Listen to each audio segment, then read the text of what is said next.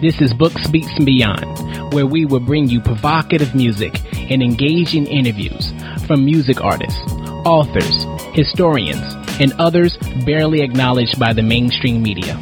I'll be your host, Taj.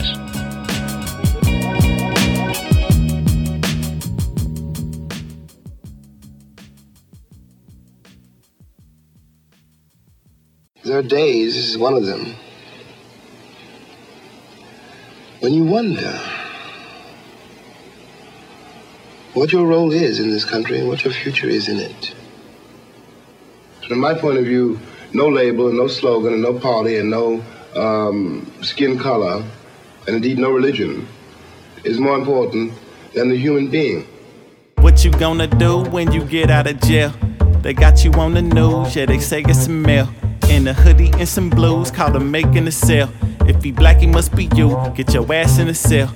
Yeah, what you gonna do? Get your ass on the ground. Yeah, you better not make a move, nigga, don't make a sound.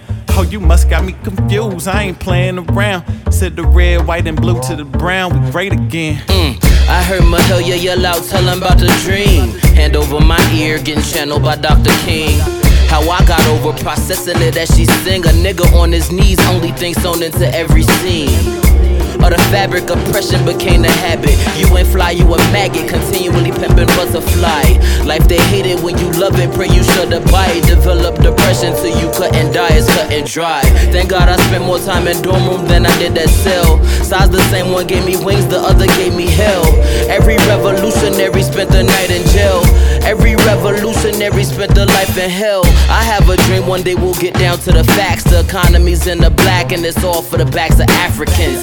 American culture stemming from blues and jazz. Cotton, sugar, tobacco, we paying the same in taxes. What you gonna do when you get out of jail? Yeah, they got you on the news, yeah, they say it's a mail.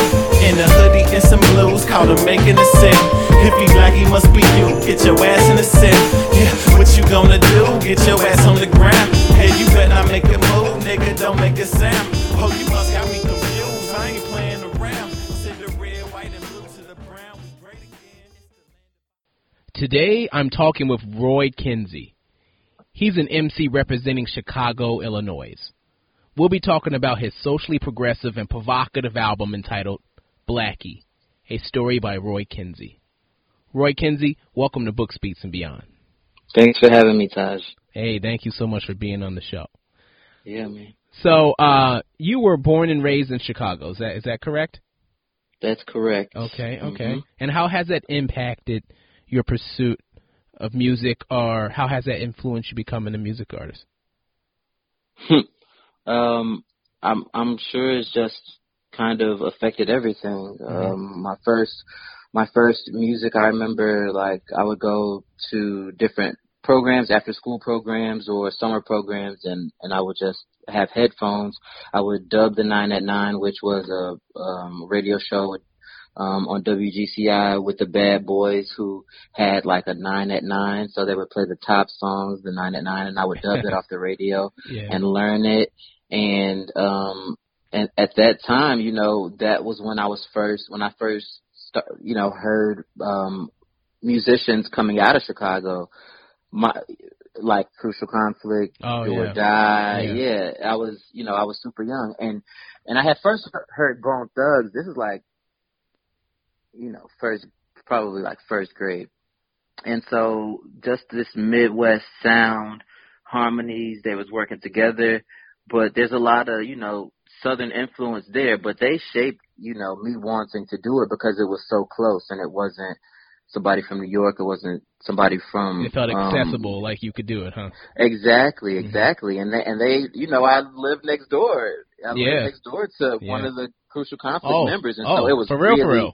Okay. Yeah, so they were really close, and I started seeing them, and I'm like, it's, that, I don't know if that would be considered the fourth wall, but I'm like, seeing this dude, it was accessible, and so that was, Did you ever rhyme for them? Say that again? Did you ever rhyme for them or anything like that?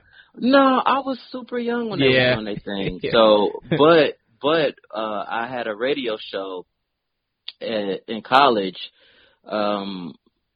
for DePaul Radio. I had my own show, and I invited them, and I met Cole Hart and interviewed them and interviewed Crucial Conflict. So it was. Did you tell them that, hey, we used to be neighbors?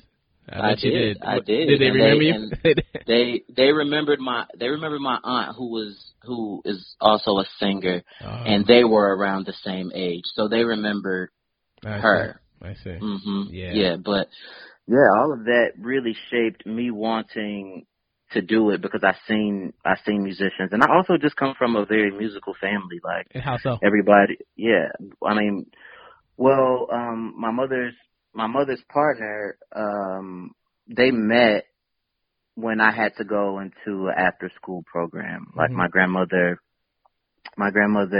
was paralyzed. She had an accident. She was paralyzed. And so my mom put me into this program, and then they met. But my mother's partner had a choir at this new after-school program that I was going to. And then we sung songs, and we traveled to different churches and, sung as a choir. And you were a singer at first. Okay. Did that for, okay. I mean, I was in a choir singing songs. I would call myself a singer. I got you. Yeah. But that's how it started for sure. So I've been performing for a long time. Okay. Mm-hmm. So you fell in love with hip-hop from being next door to Crucial Conflict and the 99. That did it for you. I think that did it for me. Yeah. I think that was it. All of that was a time. But my older sister kind of put me on a lot of different music, and that first song was Thuggish Ruggish Bone. Oh. We heard Thuggish Ruggish Bone on the radio. That's hard right there. And she played it, and she played it, endlessly, and we learned all the words. Wow. And that was what did it for me. That's dope. It's good that you remember your first memory. A lot of people don't, but you remember it down to the T. So that's pretty cool. The memory of an elephant, man. Yeah. So let's talk about the album. Why did you title it Blackie? I should be ready. This is the first time that somebody's asked me, and I should be ready for it. But I think that it always changes. But Blackie started out as a derogatory term to me that I took when I was younger. I took it as this cutting kind of term that was used to me, and I think it was probably like my aunt that called it to me. But I just remember being dark when I was young. And this is my darkest auntie. This is my auntie that's darkest out of everybody. So that's why I'm thinking in my later years, like a self-hate kind of. Yeah. I mean, she of course was her own Blackie, right? That's the thing. We're all Black. We all lived with that. And so I wanted it to be something that I was able to turn into a term of endearment for myself. Mm-hmm. And I knew that there was colorism in the neighborhood that I came from, and it was something that I kind of like grew up with. On one hand, you have people teasing you for how dark you are. Mm-hmm. Then you have your mother saying, if somebody says this to you, you tell them the blacker the berry, the sweeter the juice, or just like all these things, these comebacks, like be ready, right? Yeah. And so I wanted to name it that because that just kind of like stuck with me, but it was something that I wanted to turn beautiful because it was also that indomitable spirit that even like has me alive right now. Yeah. It's, being able to come through all of these things and achieve or overcome all of these obstacles that you're faced with, and turn it into a beautiful story. And so it's an age-old story. It's my lemonade. Yeah. Well, I like the title. I mean, it just grabs you. I mean, you're like, wow, Blackie, I gotta hear about this story. So you have a song in there called Mississippi Mud. On when you get time.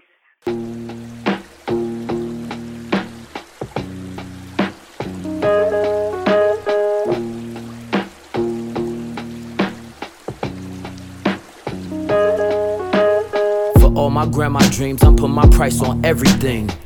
Tapping at the calculator, tax on everything. INT on everything. Grandma loved her birds since Maxwell, I make pretty every wing. No more ugly duckling, I went dark wing on the ducks. Auntie went from bird to cluck. Doc went from all American, now how that turn to dust. Miracles can work reverse, your gifts require gifts.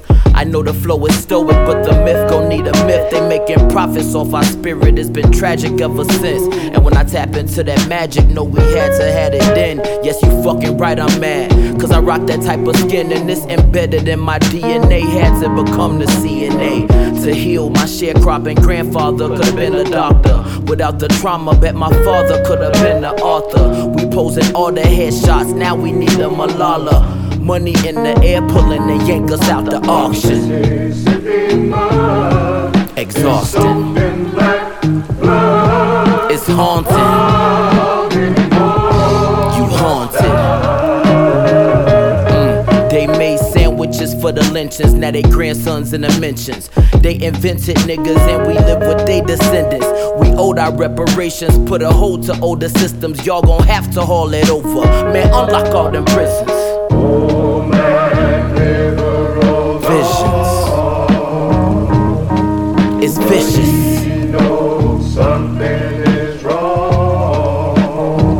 Fucking ridiculous. Emmett was murdered down in Money, Mississippi. Mama took a bus down, mulling over the mystery. One more black boy needed by history. Blood grew the rose in concrete. We are the chemistry. God's the seamstress that tailor fitted my pain. I got scriptures in my brain that said I'm able, I came. All to shake the snake, black folks hopped on a train. Coming to the north with suitcases of pain.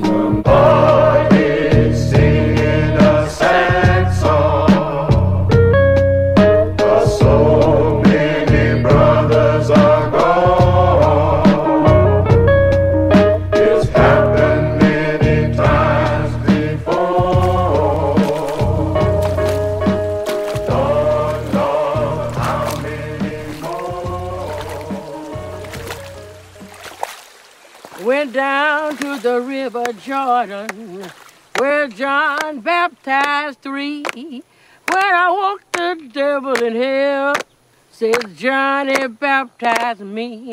I say, roll, Jordan, roll. Oh, now roll, Jordan, roll.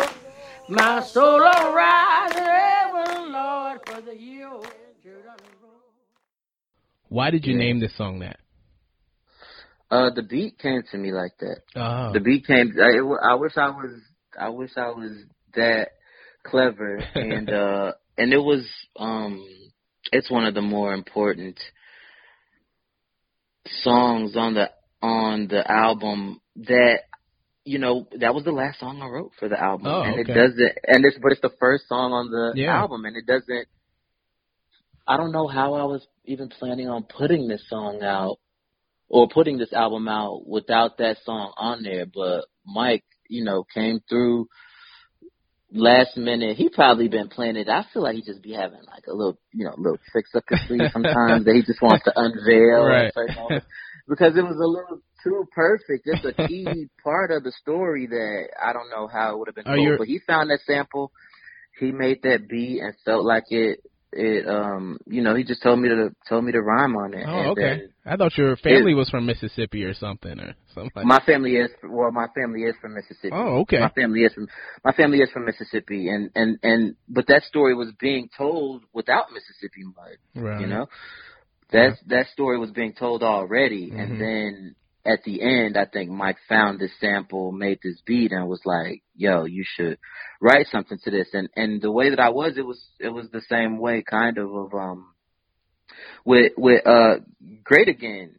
On the album, it was very much like that. It's just kind of like I have to go into these dark places because he has these ideas for these songs, and he'll bring them to me, or he's talked with Pete about it, and they got a track, and he wants me to be on it, and I'm like, "Yo, I just got over that period of my life of like even thinking about, they're rehashing it, and now I gotta go back, but luckily I was able to extract some beauty and some art from it. But I was over it. I'm like, yo, I'm done with that part. I just healed from, the last Well, I'm thing. sorry to open it back up, but I got to ask you, you had a line in there that I thought was dope, and I just wanted you to kind of break it down.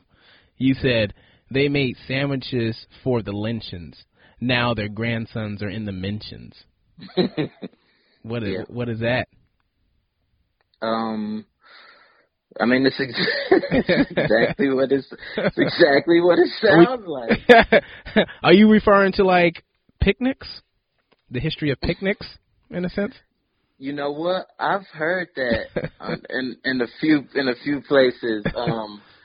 But yeah, I was reading this graphic novel called Incognito. And this is before this is after I wrote the song already. So the song had been written already, but just how they made an event out of, I know, that is lynching black people. That's scary. That's scary as hell. I mean, that's scary as hell. Yeah. Like it was an event.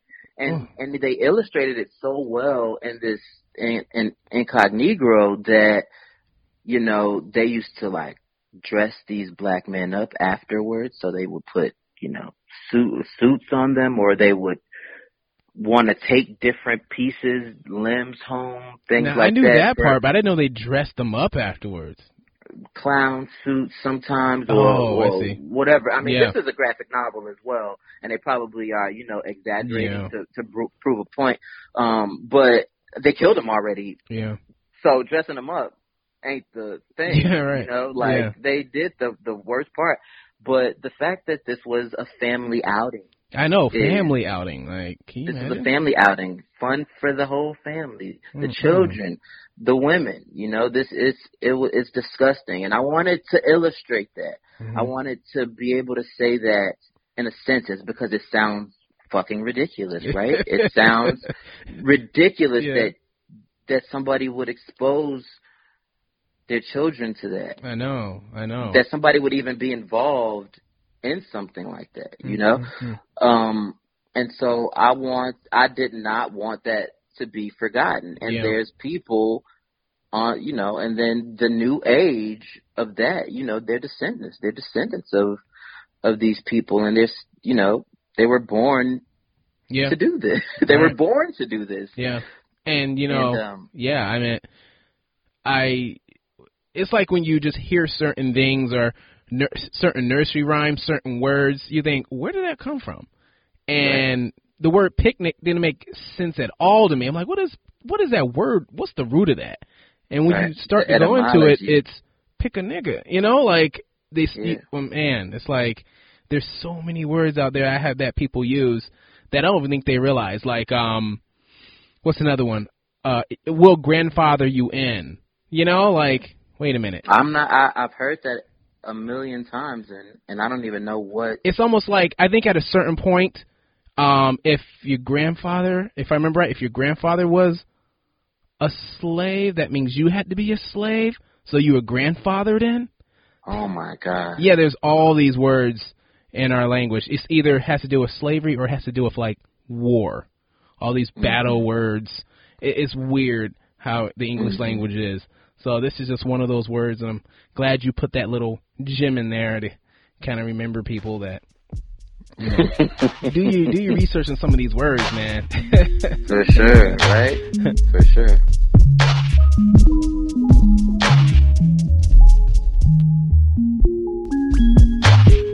Red, black, and green. Red, white, and blue. Red, white, and baby blue. Man, who the fuck are you? Man, who the fuck am I? I need time to decide. All the blood is red, but all the blood is shed. Red, black, and green. Red, white, and blue. Red, white, and baby blue. Man, who the fuck are you? Man, who the fuck am I? I need time to decide. All the blood is red, but all the blood is shed. You die for the Bible, then for false idols. You die for the rifle. You die cause you rivals. You die for the cross. You die for the star. You die for the watch, then for the car. You die for your side. You die cause your skin. You die if you lose. You die for the win. You die for no reason. You'll die for the season. You were so young, and we can't believe it. Red, black, and green. Red, white, and blue. Red, white, and baby blue. Man, who the fuck are you? Man, who the fuck am I? I need time to decide. All the blood is red, but all the blood is shed. Red, black, and green. Red, white, and blue. Red, white, and baby blue. Man, who the fuck are you? Man, who the fuck am I? I need time to decide.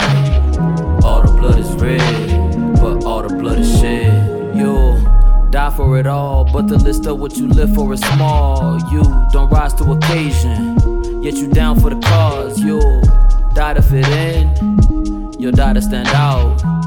You'll die from the gin, you can't die from the loud. Ayy, you live from the flesh, you should live for your mind. You should die for your death, and live for your life. You should just stick around, find out what you like, seek what gets you down, find your purpose for life. Red, black, and green. Red, white, and blue. Red, white, and baby blue. Man, who the fuck are you? Man, who the fuck am I? I need time to decide. All the blood is red, but all the blood is shed. Red, black, and green. Red, white, and blue. Red, white, and baby blue. Man, who the fuck are you? Man, who the fuck am I? I need time to decide. All the blood is red, but all the blood is shed. I'll die to be free, rather live to be me. Though thought about ending it early, but I never had a chance to see if life truly got better. It did. Would I reach goals I made as a kid? I do. Time to uncover the truth. Will I ever live to say I do? Rather die on my feet than to live on my knees. If ancestors didn't been in need, then I probably wouldn't have a chance to breathe. So I live for my art, I live from my heart. This by any means, till I dearly depart.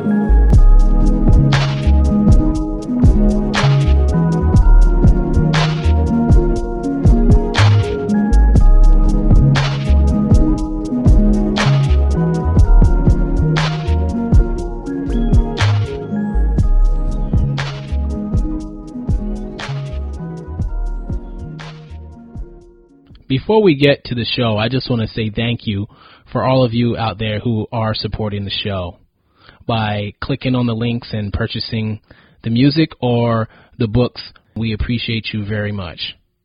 And for all those who haven't and are thinking about supporting us, just go inside the show notes of each episode and click on the links to the songs or the books, and it'll take you right to where you can purchase it. And it's a win-win because you support the guests of the show, and we get a small commission, which then goes toward to the operations of the show. So again, for all you who have supported us, thank you so much. And for all those who are thinking about supporting us, we appreciate you as well. All right, peace. So we just played the song RBG. What's the message here?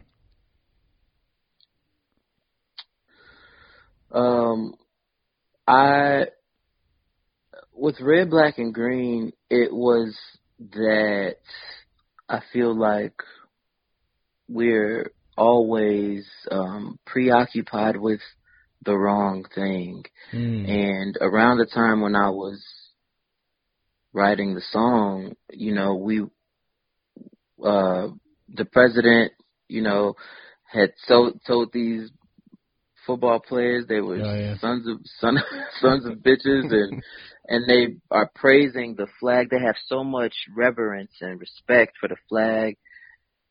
People want to hold on to their guns. They want to hold on to a sentiment that is not there for everybody. They are disillusioned in a lot of ways, but they're literal humans, people dying, you know, on the other side of a lot of this. And we are not focused on that. And I wanted all of this, you know, to be very common sense. And so I wrote it like that, and I want people to receive it like that, because it is that. This is common sense stuff. And you can bullshit yourself. You ain't gonna bullshit me. You know what I mean? Yeah. Like I know what's up. And so red, black, and green is the color of the African American flag. Mm-hmm. Red, white, and blue, that's the color of the American flag. And red, white, and baby blue is the color of the Chicago flag. Oh, I was about to ask you, baby blue. I didn't know where that was coming from. Okay. Yeah, Chicago. that's the color of the Chicago flag. And so I'm also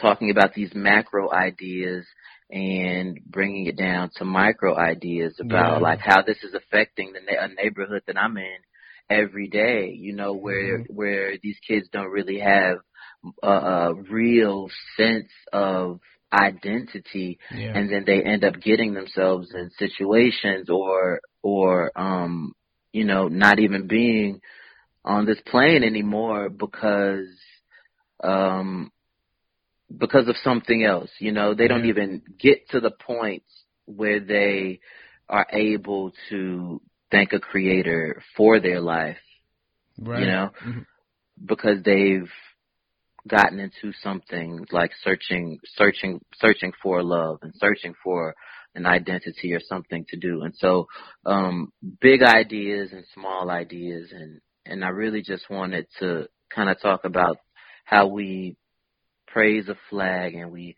praise a symbol and we praise a gun and we praise a book and all these things, but we don't honor, you know, the literal person next to us. And I think it's a little like wild and backwards. Yeah. And you had a great line in that one too. You said, you don't rise to the occasion, but yet you down for the cause. Man, we know a lot of people like that. Yeah, right? It's like down, just down for the wrong things. You putting your energy in the wrong places. Exactly. We could use that energy, but just somewhere else. Somewhere else, yeah. It's like a jungle sometimes, it make me wonder how I keep from under. Even Stevie can peep, we asunder. Hard to focus on the sashimi, I get asunder when journalists read what a death told me on every Sunday. Hard for me to attempt to compete with plunderers when they protected by silence and others and codes and government. I'm on some other shit, don't ask me how my summer went. Little black boys, grown black women, America smothering. Swallowed by the jungles, blacks been getting harambeed. Old lynchings just on new tape. Damn, that's digital. Damn, this critical. Master whip turned to a handgun. Oh, what miracle. They truly believe that we are minimal, that we are animals. They mouth is full of flesh when they call us cannibals. Spit it out.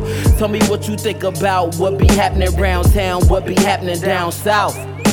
Today I heard the cops shot a man with my last name. He was trying to shoot the autistic kid but had bad aim. The nation's in an outrage. Troopers want about face. Hooper shot out west with promise heading to NBA. Now I gotta be clever with cops just so they disengage. Disarm them with charm or to make it to another day. That's just exhausting. Proceed with caution. It's like a jungle sometimes. It make me wonder how I keep from going under. It's like a jungle sometimes. It make me wonder how I keep from going under. It's some things I never understood, will never understand. How cops could just kill a man. He was with his girl, you seen his empty hands. On their way to restaurant, won't make those dinner plans. He gon' get to walk, he gon' make dinner plans. He gon' get a contribution from the clan. He gon' keep his job and pension Uncle Sam. At the repast, Auntie Tracy, she gon' make the yams. Damn, how y'all tell me y'all don't see that shit? I see racist motherfuckers everywhere I sit. They getting more and more bold with every talk that tick. How many motherfucking times y'all gon' say that's it? How many motherfucking times they gon' replay that shit? How the fuck you on the force if you get scared so quick? You should see them up in court, they get red so quick. Begging shit, these motherfuckers heads so sick. Today I heard the cops shot a man with my last name. He was trying to shoot the autistic kid but had bad aim. The nation's in an outrage. Troopers want about face. Hooper shot out west with promise headed to NBA. Now I gotta be clever with cops just so they disengage. Disarm them with charm or to make it to another day. That's just exhausting. Proceed with caution. It's like a jungle sometimes. It make me wonder how I keep from going under. It's like a jungle sometimes. It make me wonder how I keep from going under. It's like the jungle sometimes, it make me wonder how I kept from going under. It's like the jungle sometimes, it make me wonder how I kept from going under. It's like the jungle sometimes, it make you wonder how you kept from going under. It's like the jungle sometimes, it make you wonder how you kept from going under. It's like the jungle sometimes, it make me wonder how I kept from going under. It's like the jungle sometimes, it make me wonder how I kept from going under.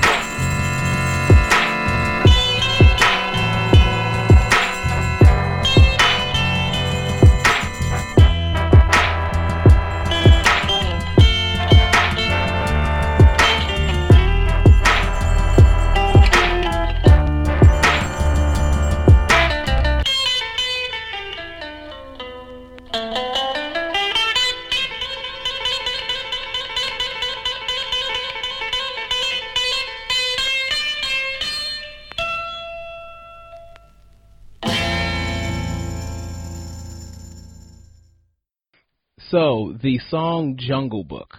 Yep. Can we curse on this podcast? I've been cursing. I'm sorry. What'd you say? I said, can we curse on this podcast? Yeah, absolutely. I got a big explicit on it. So, when people see it, they see the E and, you know, they know we can fucking curse on here. Cool. No. All right, word. Okay. So, in Jungle Book, how do you keep from going under? With this album. Being able to make this album and being able to find the beauty and extract it, you know, and being able to say like my art has been able to you know, focus my lenses and rebirth me. Basically, you know, like it's like therapy to you, because I think if someone else could see this and is like, God, the way you write these songs, you might be mad all day, but it's the opposite. Right. Is that what you're saying? This was one of the first songs where I was able to show real anger. You know, like I love, you know, one of my favorite rappers is Jay-Z. Jay-Z is probably the reason that I rap, and Jay-Z is cool. Yeah. You know, right. And so I wanted to rap like that for a real long time, like super cool. And so I don't really show too much emotion in my rap. I always wanted to approach it with that super suave, unbothered, you know. But why didn't you approach? But with this out, because I was angry, and I'm talking about a man. You killed this man in front of his daughter and his girl. Yeah. You murdered a man, and you murder a man a lot, you know. Right. And that's where you were like, blacks get Harambe'd, old lynches on new tape, digitalized. I think that's what you said. Yeah,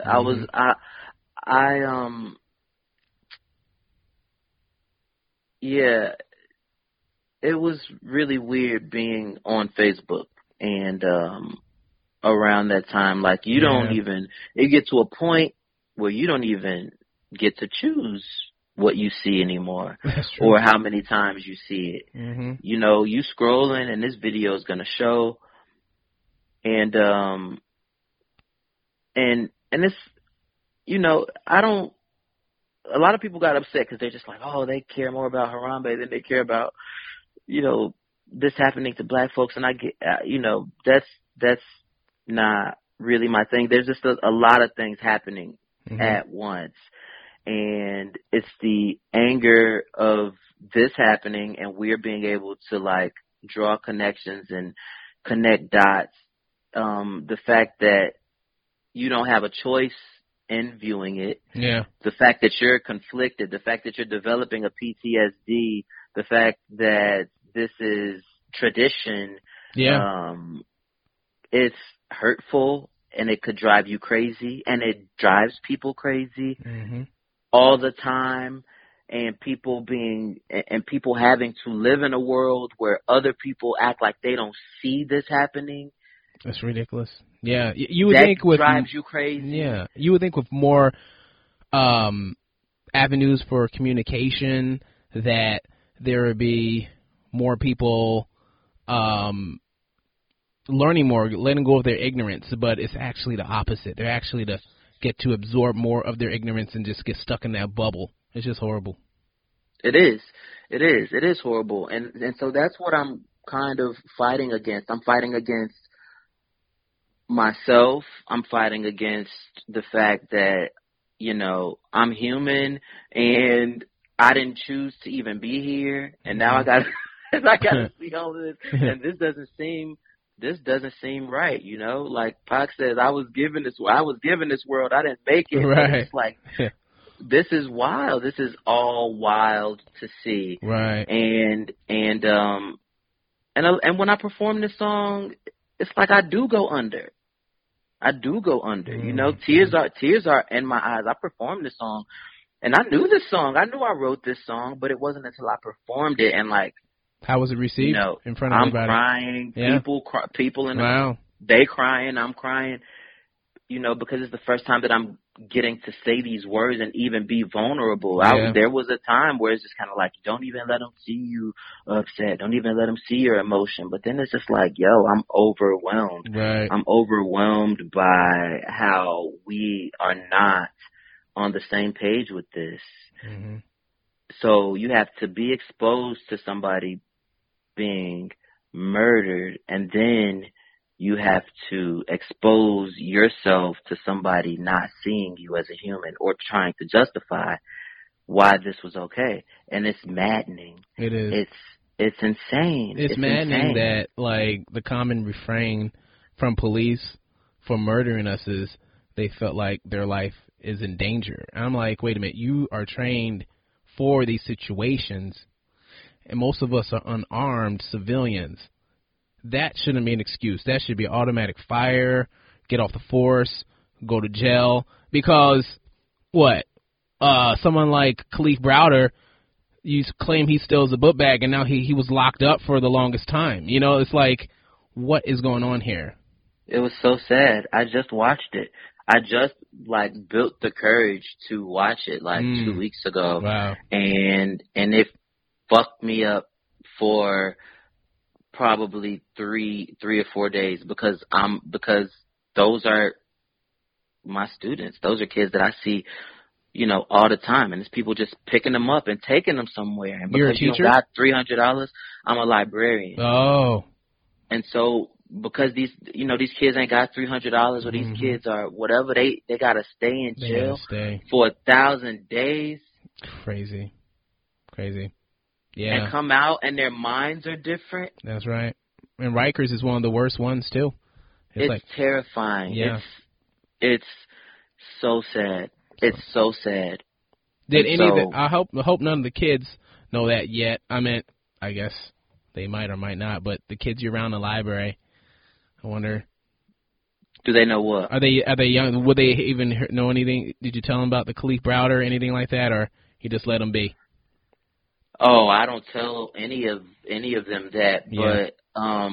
but I have teenagers, you know. I have teenagers that have been to jail. I have teenagers that, you know, have come in and talked to me, and I haven't seen this kid in 2 years from the time that he was just getting involved in a gang, and 2 years later I see him and he got war stories. He's got stories about how he's ducking in the aisles of gas stations because he's not supposed to be in a certain neighborhood, or he did, you know, he's been locked up over here. He has a mental, you know, I'm around those kids all the time, and so, yeah, it's devastating.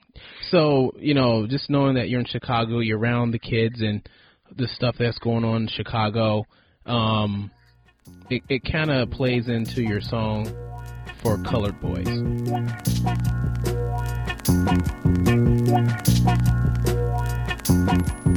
It's Blackie. Fam was in the field for Iraqi. No matter how many cotton made, polo and khaki. Gee, my pubic hair still nappy. I keep a cutie to distract me from all of the ways they try to trap me. The truth is nasty, little niggas be shooting past me. I'm equipped with Jordan boots, stepping through the wrath, never letting it have me. Bras in my city ain't a light liner or Abby. They brown with braids like Patra and names like Jackie. And they purling in my backseat, unfurling the packed wheat. Only arching my back, I take no hoe cause I got flat feet. What the fuck you thought I say when you asked me? I'm not the nigga till I pass and then AD. These raps is conversations and they AB. You can't choose the best option when you can't see. And that's very my style, pop up like Banksy. Climbed up the ranks, see how a writer gon' rank me. Why the biters don't thank me? How that chronic so stanky? I never gave nobody permission to rearrange me. They can't make us hate as much as they show us that that's what we supposed to do. Skillet, my skin cast iron thick, like what your grandma fried that chicken with. Cornbread from scratch, no jiffy mix. My family put the sip in Mississippi. This medication ain't come from no therapist. The pain of migration done took us trip, or better rather it's told. Make it great, a story that's told. At least the city having a feast, a platter piled of flesh, handkerchiefs and collars of the beast. Got the nerve to be fearful of my features. However, they so cheerful when they preachin'. Guns drawn quickly, sirens and tires screeching. 9/11 has nothing, no heights, the fire's reaching. Or the death toll in my hometown. They counting bodies every time the summer come around. It make you wanna drown. 570 now. And it's been happening. I know people who have been killed by the police. I mean, shot in the head, shot in the back. When Phil Klein was the superintendent, it was open season on these black boys. For colored boys who color good with coloring books. On stage in dashiki ponchos, now we coloring hooks. In kitchens with marble tops where my grandmother cooked. Meals for other families, it was so nutritious for them. For us, well, she died in 91. The other family got the cake, we just got the crumbs. All the work in school we do just trying to get some funds, and end up filling holes by digging some other ones. So it was liquor to our liver, it was smoke all in her lungs. Her lungs was black like me till she was wearing white like them. Highlighting this Du Bois, they said I shouldn't do boys. Hardest life I probably wouldn't have chose, I had a choice. Royce.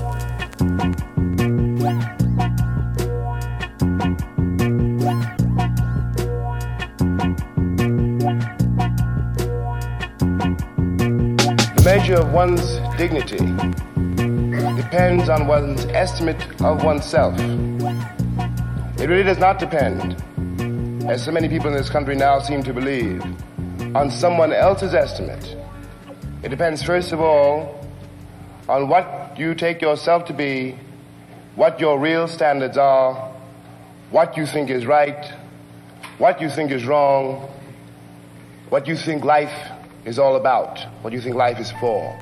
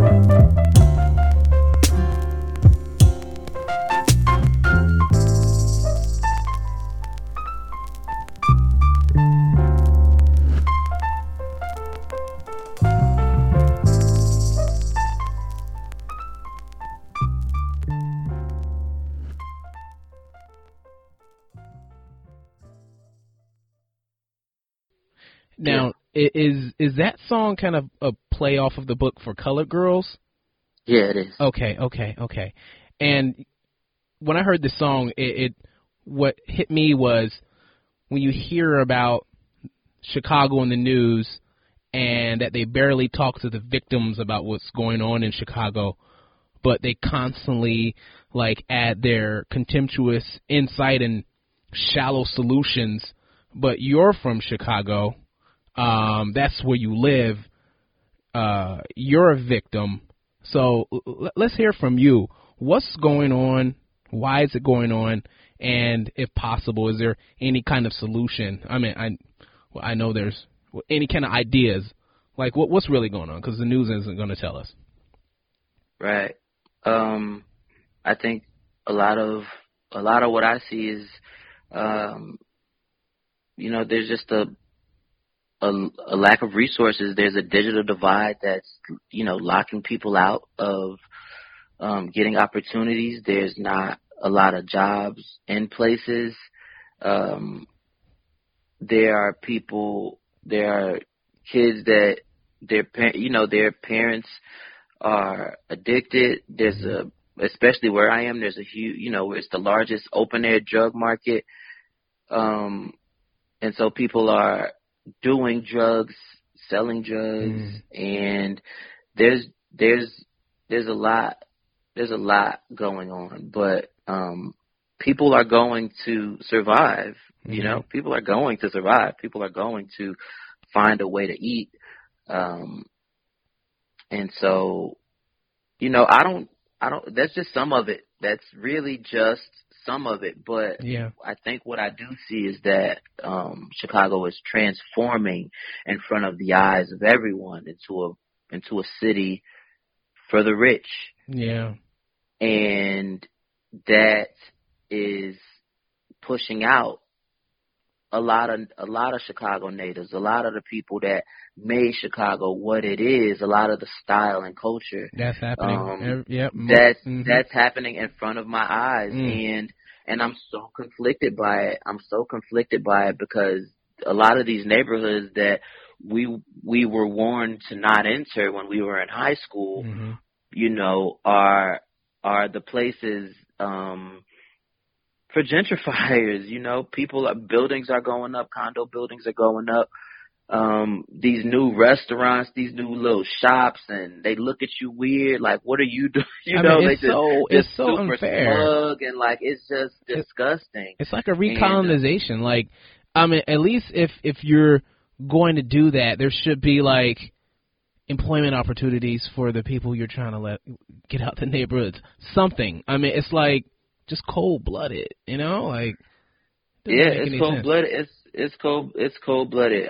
People see buildings, they see we could do this, and we got enough money to do this, and that just pushes people all around. And there's a story that says that you're pushing these people, pushing enemies toward enemies, and and so that's another thing. People don't have a lot of say in where they can go, And so who are the kids that come to the library?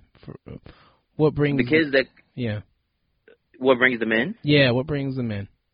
Is there something you do to bring them in, or?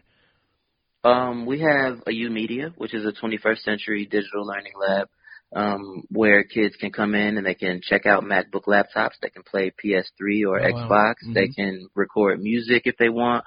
Record podcasts if they want. We just do something cool and really try to meet all of the kids where they are every day. And so it really kind of depends on them. In January, I had some of the younger kids and the teens making vision boards and wanting really to get them into the practice of seeing themselves. We're doing open mics. We do STEM stuff. Wow, yeah. 3D printing. It really depends. It really depends on the day. But I think that the kids feel a sense of home and stability when they come in to see us. They know that we're going to be there. They know that we love them. We care for them. and they kind of take ownership, and they are able to kind of craft an identity around the library. And I was kind of one of those kids too, you know. I was able to kind of like, yeah, there's so much autonomy that comes with it, and I really try to support that. I really try to, you know, not tell them that they need to do what I want them to do, but what do you like to do, and who are you? And let's like expound upon that. And so, because I thought the libraries are dying out, you know, of all the technology and everything. Like, what are they? No, a lot of people do. A lot of people feel that way, but no, I mean, we're serving after our regional libraries. We've served, you know, more than 2 million people just in our branch since 2011. And we, you know, as libraries and as Chicago public libraries, we are the people that, or the institutions rather, that are connecting people and helping to close that gap and bridge that digital divide. Because we didn't have, you know, computers and access and providing these things in these low-income neighborhoods for people who can't afford Wi-Fi or can't afford a Comcast bill every month, then how they gonna fill out job applications? How they gonna fill out for housing? How they gonna fill out for their, you know, unemployment benefits or whatever benefits, their Social Security, all of these things. Those are things. And if we weren't there, you know, and people are trying to do that.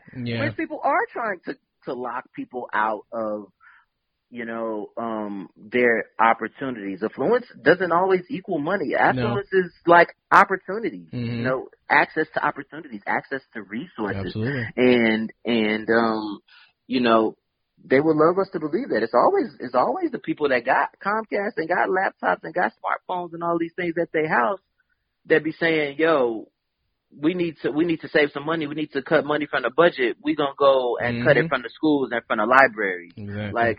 Like the health of a city, of a neighborhood, a city, you know, a nation is based on their education level. Right.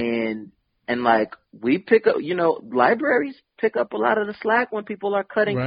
And I wonder what's going to happen with like the whole net neutrality thing, you know. That's only make it worse. You know? Right. Craziness. Yeah. In the song, libraries. Look at us. I didn't know we were going to do that. That's cool. in this song, you say a lot of things, and there's a line in here I want you to kind of break down. If I'm saying it right, you said highlighting this Du Bois. They said I probably shouldn't do boys. Hardest life. I probably wouldn't chose if I had a choice. I commend you for your honesty. Talk about what you said here. I was just at that point, and it's funny to listen to this album now. You know, I've been listening to it and writing and rewriting for a while. I wrote that line maybe a couple summers ago, but I remember having a conversation with my mom before, who was saying that it's such a difficult life. Like, who would choose that if they could, you know, like the things that you might come up against, you know, who would choose hardship if they did have a choice. And so I wanted to kind of put that out there. I feel like the choice conversation is a little outdated, but the conversation that's not outdated is you know, the other one, you know, like would I have chosen this if we're being honest, and if I had a choice in the thing, you know, if I could line up how my life was going to go. You know, although you end up growing from all of your hardship, it's really, you know, the sole way of our learning.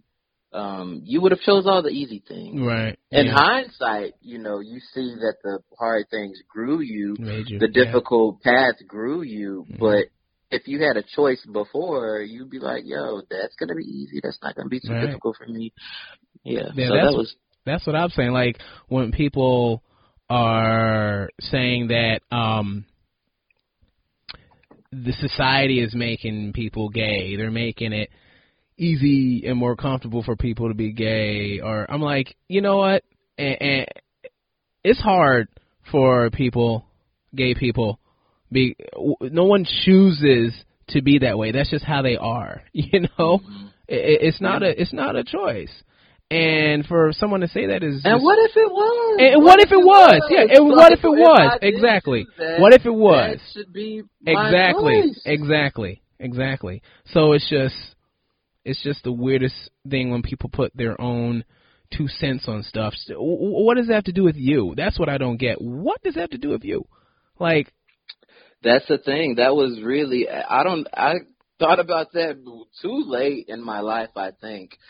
But I came up to the point where I was just like, we're talking about like sex, right? Mm-hmm. Like every time we talk about this, we're talking about who somebody is sleeping with. Right. Don't you think that's weird that we talk about that? Why are you in my bedroom? Like, why are you in my bedroom? Like, yeah. So yeah. So how do you feel? The conflict between homosexuality and hip hop. You know how masculine hip hop is. How do you feel about knowing, being gay and hip hop? On my third album, I wanted to say it. And so that was kind of like my coming out album, to me at that moment. Like, I haven't said this, and as long as I hadn't said it, I felt like I was lying. Although people in my life knew what was up, I felt like I needed to say it because rap is truth to me. Exactly. Rap is truth, and telling your story and having the confidence and style enough to be like, this how I'm living over here. I'm y'all reported y'all stories and I'm reporting mine, and so on this album, it was, I don't think much about that anymore. I think that I extracted the power that I needed to. I started rapping because I wanted to be more masculine, and I wanted to be respected, and that's why I picked it up. And the more I rapped, it's like I'm coming into my identity as a rapper, and at the same time, I'm like hitting puberty. Like, you like boys. Yeah. Like, you like boys, and it's becoming more and more, this thing. Like, how are we going to reconcile this? Like, I knew since I was 15, since I was 14 or 15. I knew before that. Yeah. But when I'm coming into rapping, you're like, you've never really seen this before. I remember there was a Source magazine with this gay rapper. It was called The Gay Rapper or something like that. His name was Sean. I've never seen him, never heard from him again. But he was out, doing his thing in New York during the golden era of hip hop, and he was pictured with Lil' Kim, and I loved Lil' Kim back then. And I'm like, okay, that was like a first image, like a blip. But then what started to change is the fact that there would be whispers around me, like, is he gay? And me not knowing yet, and people inquiring about it, when I'm, kind of struggling into coming into my own, I was like lashing out. Oh, that's interesting. I never heard it that way. Would even ask. Anybody who would even ask. Oh yeah, like people would be asking, and I would just like find a way to like wild out and flip it and be like, if that person wants to know about my sexuality, then they need to come and ask me. You know what I mean? Right. Like. And I probably still feel like that, but people are, but just like I was 14 and 15, they were 14 and 15, and they were curious, and all of our bodies are changing, and a lot of things are happening at the same time, but that was a defense mechanism. And like that defense mechanism was also rap, where I could kind of like even if people feel like, you know, I'm gay or whatever, I got these bars. That's right. So. It don't matter. Words are words, man. You know, I got these bars, and that's gonna be undeniable. Yeah. You gotta play me. You know what I mean? Right. Like that's gonna be the thing. And Right. so I really wanted that. I really wanted to become, you know, undeniable and really just do well with this part. I wanted to do it well. If I don't really stick with a lot of things, but I stick with this and I stick with what's true to me and what really speaks to me. And if I'm going to do it, you know, because I don't really have time to like be all right at a bunch of shit. You know, I don't really like. I just want to be really great. Let me just be really great at this. You can't really ask me nothing about nothing. Hey, yeah, you know what they say about being a jack of all trades, you know. Right. But you know, I do commend you because. There's like you said, there's a lot of teens going through puberty and trying to figure it out. And if they're into hip hop, like you and I are, and they stumble upon you, that can help them. You know, you are going to help somebody go through what you went through. I love hearing that, and thank you for saying that.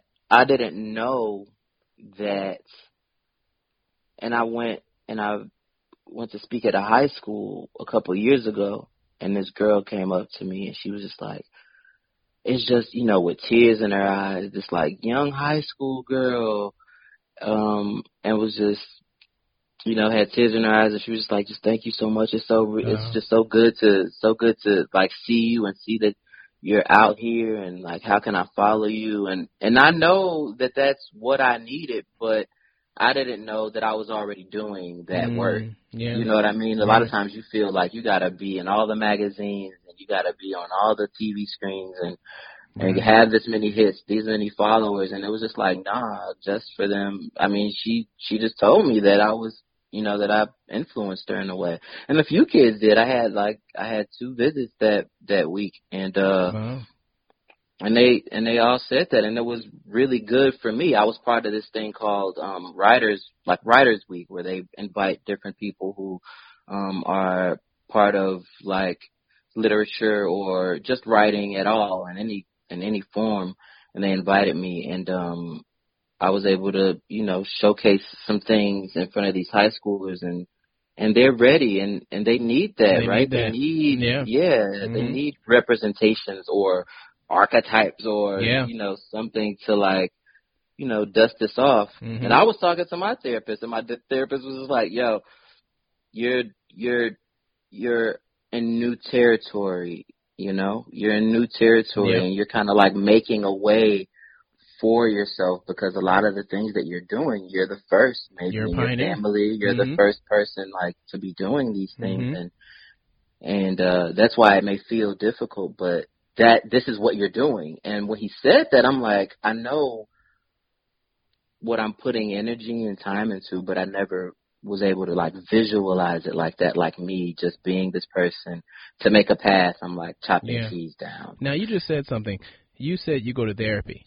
Now, you know how it is with the black community, and when it comes to going to a psychiatrist or so forth, I mean, it's like you don't talk about it, but that's good that you are talking about it. And I interviewed an artist back a few months ago named Maze, and he also said he went to therapy, and it really helps him.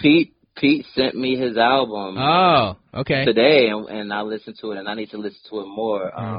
But he said that he listened to the podcast that you did, and thought the album was incredible, and so I need to go back and listen to it. But yeah, I haven't been going very long, maybe a year, and it's helped. Absolutely, absolutely. And what really brought you in, though? What really brought you in? What made you say I got to do this? The struggles, man. The struggles of being a human, and at that time, I was just I was particularly not in, you know, the best space for me. It was like I was just drinking a lot. I think I probably had a breakdown. I wasn't really healthy like I wanted. My life wasn't, you know. And you brought yourself in? You brought yourself in? Or someone? Oh, yeah, I did. Wow, that's strong right there. That's strong. Oh, yeah. Yeah, I made that decision. I reached out to my community and somebody sent me his information, and then I started going, and I've been going for a year. But it was my decision. I just felt like I needed to kind of like sort out some things. But I think it really started. It was around the time that my grandmother passed away. It was just like it was a lot going on. And I didn't feel like my life was mine. So I wanted to see what, you know, if it could. I felt like once I started going, that it definitely could help me. But before I had started going, I didn't feel like I needed to. You know? I was just like, it ain't. I don't know if it's that serious. Like, I don't know what a therapist is going to ask. What are they going to do? Yeah, how are they going to do that? I can't ask myself. You know what I mean? Yeah. But I'm like, they went to school for this. They have a lot. They could like.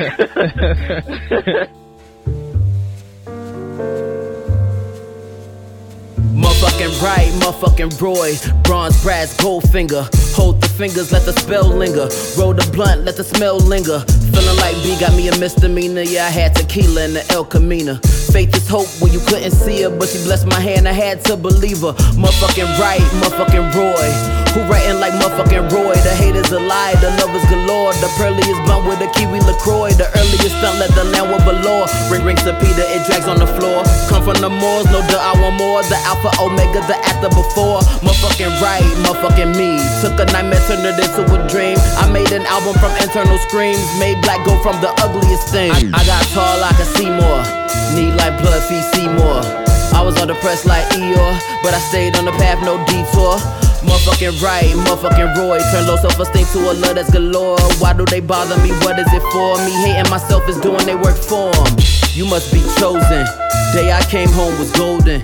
Suggested my mama abort him.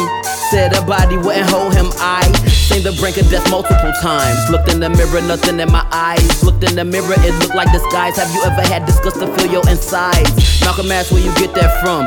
Look how your skin glisten in that sun. Gave you the drink, then they call you drunk. Called you a killer, where you get that gun?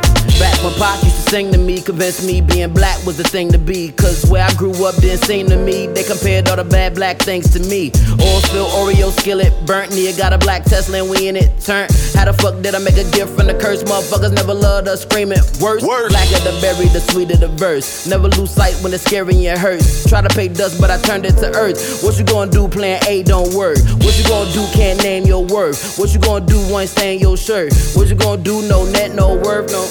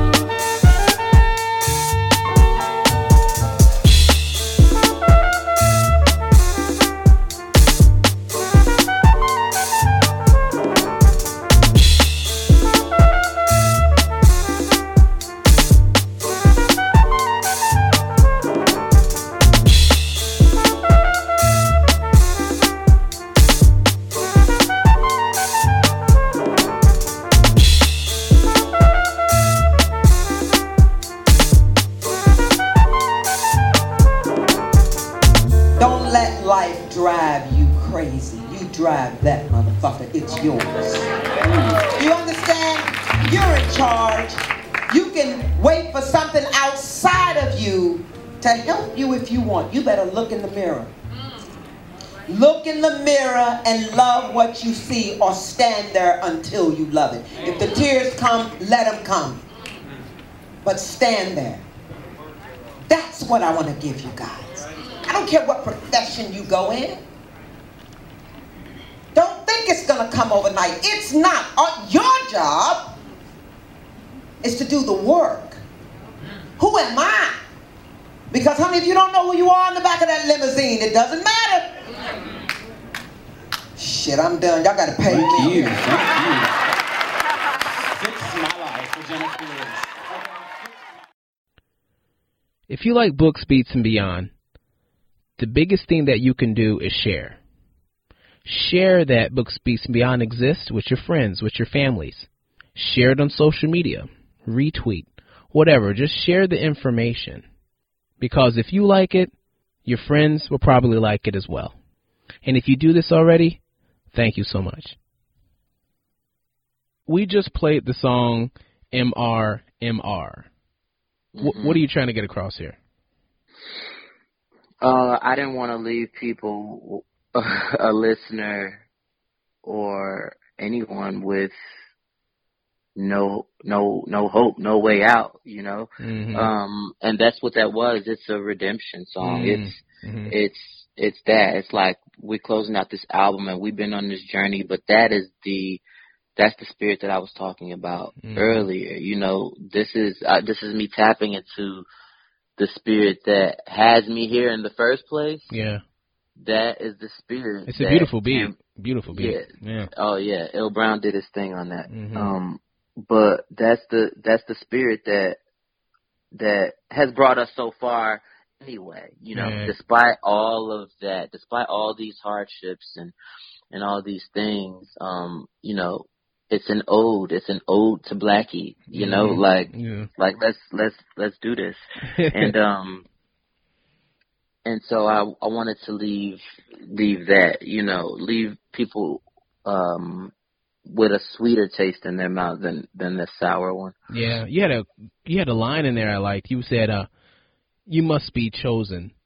The day I came home was golden. They tested my mama, say abort him. Said her body wouldn't hold him." What? What? Who are these doctors? What? I know, right? I know. Wow. I know. But yeah, that was definitely a try. You can always try again type of. That was definitely that conversation. That conversation was had, and that was something, you know, just going back to my father. That was something that my father told me. He just told me that he knew that I was, you know. They said, no, we're going to keep doing this, regardless what the doctors said. Wow, y'all keep going. It just, wow, it just makes me think, like, if it was a different type of person, would they have said that, you know? Well, just imagine so many people did. You have to know that so many people did. Yeah. You know, the opposite. And it's like, well, the doctor said that this is, you know, probably going to happen. So I'm just going to abort this one and, like, do it, you know, try again. You know that happened. Yeah. Yeah. Yeah. Well, we're glad you here, man. Me too. Me too. Thank you, but yeah, me too. I like near the end of the song, whoever that lady is, she's like, "Don't let life drive you crazy. You drive that motherfucker. It's yours." Who is that? That's Jennifer Lewis. That's okay. That's the grandma from Blackish. Oh, yeah. That's who that is. Yeah. She's funny. But when I found I found that when I was supposed to, because that was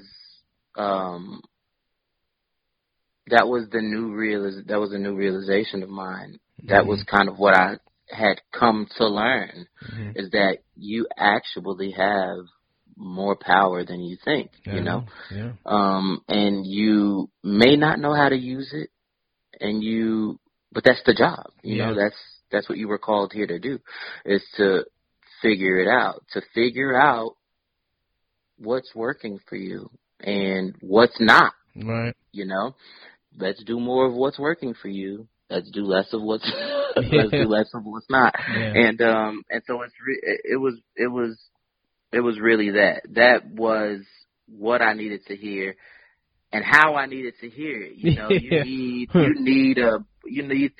that auntie that's gonna get you together real quick. You know, like my mom used to say, if something particularly, like, you know, hard happened to me or something like that, and she was just like, well, so you gonna die? Are you gonna die? I'm like, no. Right. Well, okay then. Like let's get it. I mean, yeah. What could be worse than that? Right. And that's just more. That's just more of that spirit that brought us. Right. Right. Like your people have come from a lot more than anything you're thinking you're experiencing. Yeah. And so you can do this. Yeah. So let's talk about a little things outside your music. When you're not pursuing the music, what are you doing to like just chill out, relax?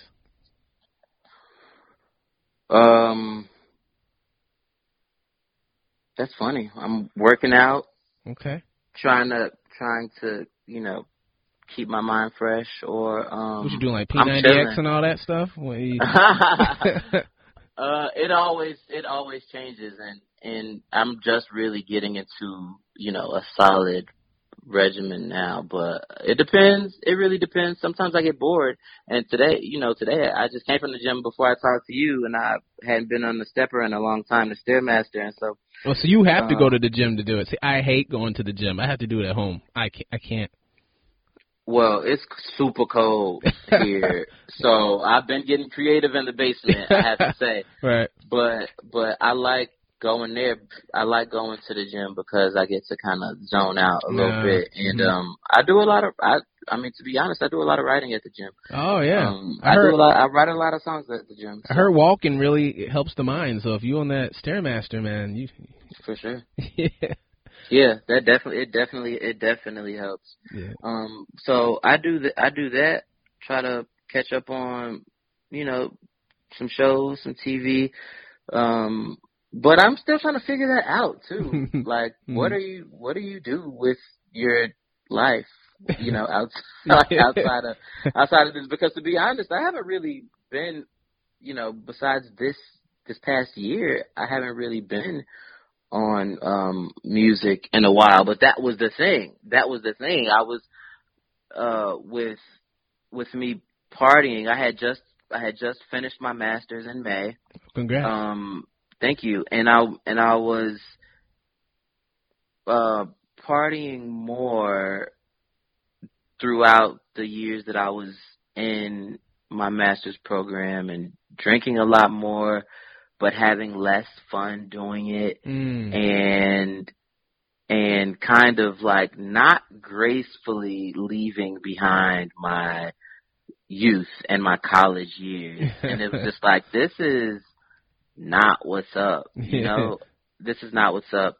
And so that was the thing. I was like, I have to kind of stop doing this, because this is not what life really is about. And who are you? You know what I mean? Like, because this is boring. Because if you're doing this, if you're going to work, going to class, and then this is how you think you're relaxing, when in actuality, it's taking you longer to recover. Yeah. You're not being productive. You're not growing. And I had I had an entire album inside of me that hadn't come out yet, right? And so I had to kind of make space for that and really kind of figure out, like, what are you here to do? That was a stressful time. You dug out of that. I can only imagine. It was a very stressful time for me. And I didn't know it until it was over. Yeah. Wow. Yeah. I'm like, okay, you didn't handle that well. Well, what came good out of it was this album, though. I think it was this was the period on that period in your life, I guess. Thank you. With that, I had to kind of develop a wisdom. Like, all right, the next time you're going through some stages, you're gonna have to like cope better, have some healthier coping habits, or the intuition to know that there's another album in you, or there's something that needs to be said, or the world is calling you to do something, or your higher self needs you to do something. Like, answer that call without the trouble, without wasting your time in all the other places that aren't filling you up and getting that task done. That comes with age, though. Yeah, and that's good that you can find the lessons that need to be learned, because if not, you're just gonna repeat it.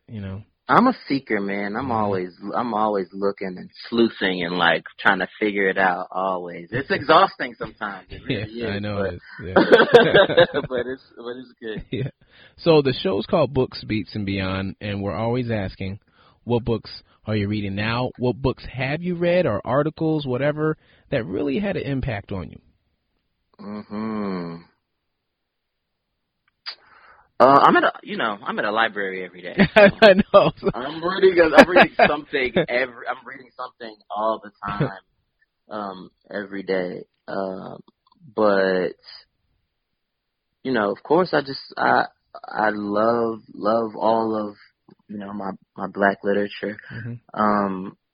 James Baldwin, of course. I love Ta-Nehisi Coates' last one. The 8 Years of Power. I loved that Atlantic article, First White President. That was fantastic.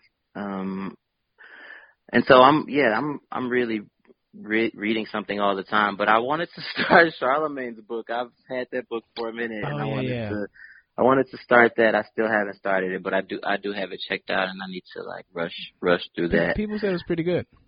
Yeah, a lot of people said it was pretty good. So I want to see what he's talking about, but there's always something. Yeah.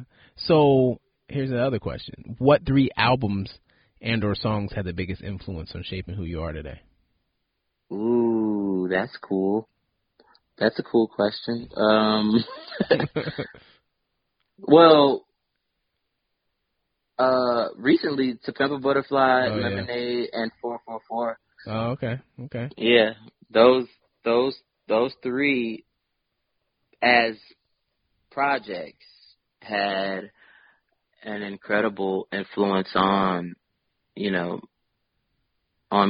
and where I wanted to take it. As far as me first hearing To Pimp a Butterfly. Yeah, right. It was like I was conflicted again. I was just like, this is probably the best thing that I've ever heard, and I'm also done rapping. Like, I'm retired now. I will never make another record. But it put in my mind to never ever again make a collection of songs, and do more conceptual. Is that what you're saying? No, not necessarily more conceptual, but that just raised the bar, and and don't put out anything that doesn't take time or doesn't have heart, or you ain't really saying nothing, right? Or, you know what I mean? Like I got to this age, there's a lot of songs that got cut from Blackie, and there's a lot of songs that I wouldn't show anybody because I'm like, this is garbage, like, and garbage to my standards. You're right, exactly. It might be the dopest thing you ever wrote to us. Maybe, but it's like, your standards, and you have to also kind of be truthful. And I'm gonna be the authority. I'm gonna be the authority about whatever's not what's coming out of me, but it's just like, you are a creative, right? And you're not satisfied. If this doesn't satisfy you, then it's saying that you probably could finesse this and come up, make it better or say it another way. And so a lot of those songs where I really wasn't saying nothing, it was just kind of like, Roy, you're too old for this, because you could just not rap. Nobody asked you to rap. Right. You're not on a contract or anything. Yeah. And so if you're gonna come out again after a couple years, whatever, this needs to be good. Especially after making Blackie. I mean, you can't go back now. You know what I mean? Right, you can't. Exactly. But the conceptual piece too, like just making a full body of work. I always wanted to do that, and I get to listen to other people that did that, and they get to tell an entire story, and they get to do it in a short amount of time. But you can really tell when people have put a lot into something. Yeah. And that's the thing. I wanted to care enough about something to put my all into it, and to put time into it, and to really dedicate myself to it, to commit to it. And that's been the thing. I've been burnt out from this album a couple times because I'm listening to it day in and day out, and like, where can we make this better, or what part of the story isn't told, or whatever, you know, like, and so it was very frustrating. Yeah. I mean, I guess I didn't want it. I don't want it to be perfect, but I do want it to be complete, and I want it to be cared for. Right. You know. Yeah. So what more do you think that you can contribute to today's hip hop culture? I don't know. I don't really know. Sometimes I feel old because I don't really know about rap or hip hop culture like I should, and there's a lot of songs that just miss me, you know. But I would like, you know, a steady, mature voice that is, I don't know, I'm still trying to figure it out, but I just want to be myself, basically. Yeah. I really just want space. I just want some space to be whoever I am. You know, and being whoever you am is good, because that's going to be a mature person, and there's a lot of us that would like to hear some mature rap out there. Because I hate when people say it's a young man's music. I'm like, no. Bo said that. I was listening to that. I was listening to the Blackie interview. I think that's how you say it, Blackie. Whoever interviewed him for the New York Times Magazine, and Jay-Z said that like it's the young man's sport, and they've always called it they've always called it a young man's sport, and I get it, and I get why. I get it, and I get why, but I want to, you know, I still want to do my thing, and I don't want to. I want to be able to bring my values with me, and I want to be able to bring. Because I don't want to be like, well, you know, I am 50 now, I can't listen to hip hop. I don't want to. What's that all about? You know what I mean? Right. I mean, it's the thing. I mean, that's why we made it, right? We say it's the black man CNN, but we also say it's like, yo, this is. You know, just give me some space to tell my story. I thought that's what this culture was. Exactly. I thought that's what this was. So don't try to shade me down. Right. Because I'm trying to tell you how I'm living, or whatever it is. You know, some space was made for you. I'm gonna make some space for me. Right. I'm going to make some space for me. That's right. And that's the thing. And that's the thing. So that's all I ever want, is just some space. Yeah. So, last question: what do you want people to mainly take away from Blackie? Ooh. I want people to just realize that I'm a human, and my family, you know, I come from a family of human beings, and we might not feel as though we need to say that, you know, but that's the thing. Yeah. Blackie was called to a little boy, and that little boy, you know, turned out to be me. And that little boy needs love, and needed love, and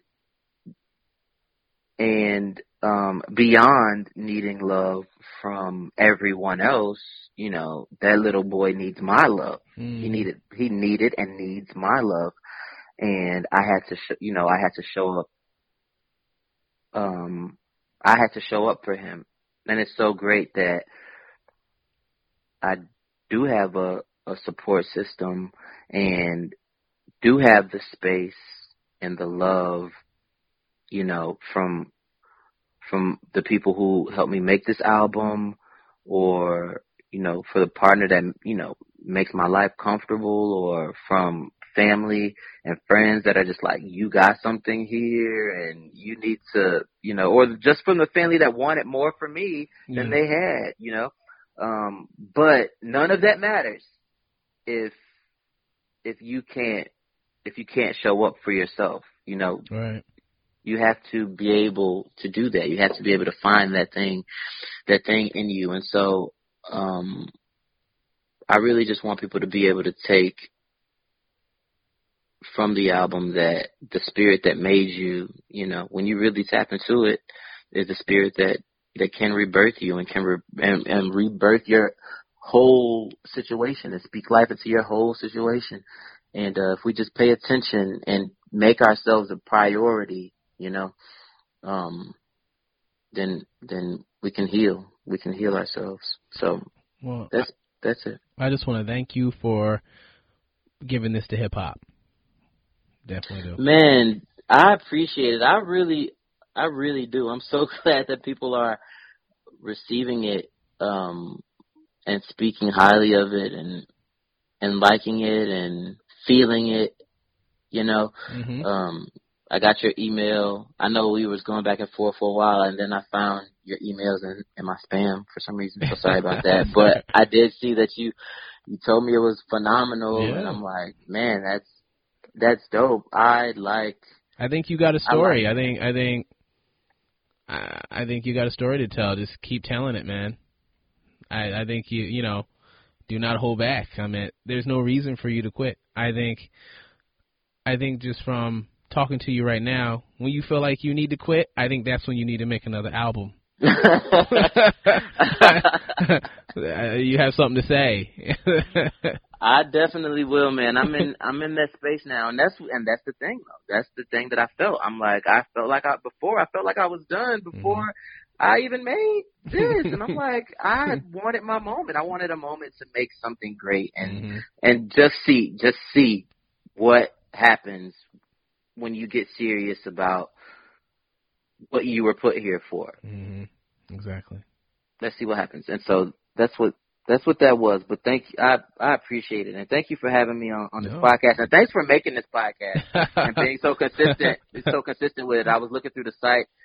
I'm so glad that this exists. Oh, thank you. This is great. Books and beats. Yeah, thank you. I mean, we need it out there, I believe. You know, I love hip-hop, but there's not a balance. And I'm like, we need to hear people like you that talk about what's really going on. You know, why not? Why should we not? That's what hip-hop is. You guys, that's what it was. You guys are the griots. You're the storytellers. Right. And there's different stories. And I just want that to come out, you know. Yep.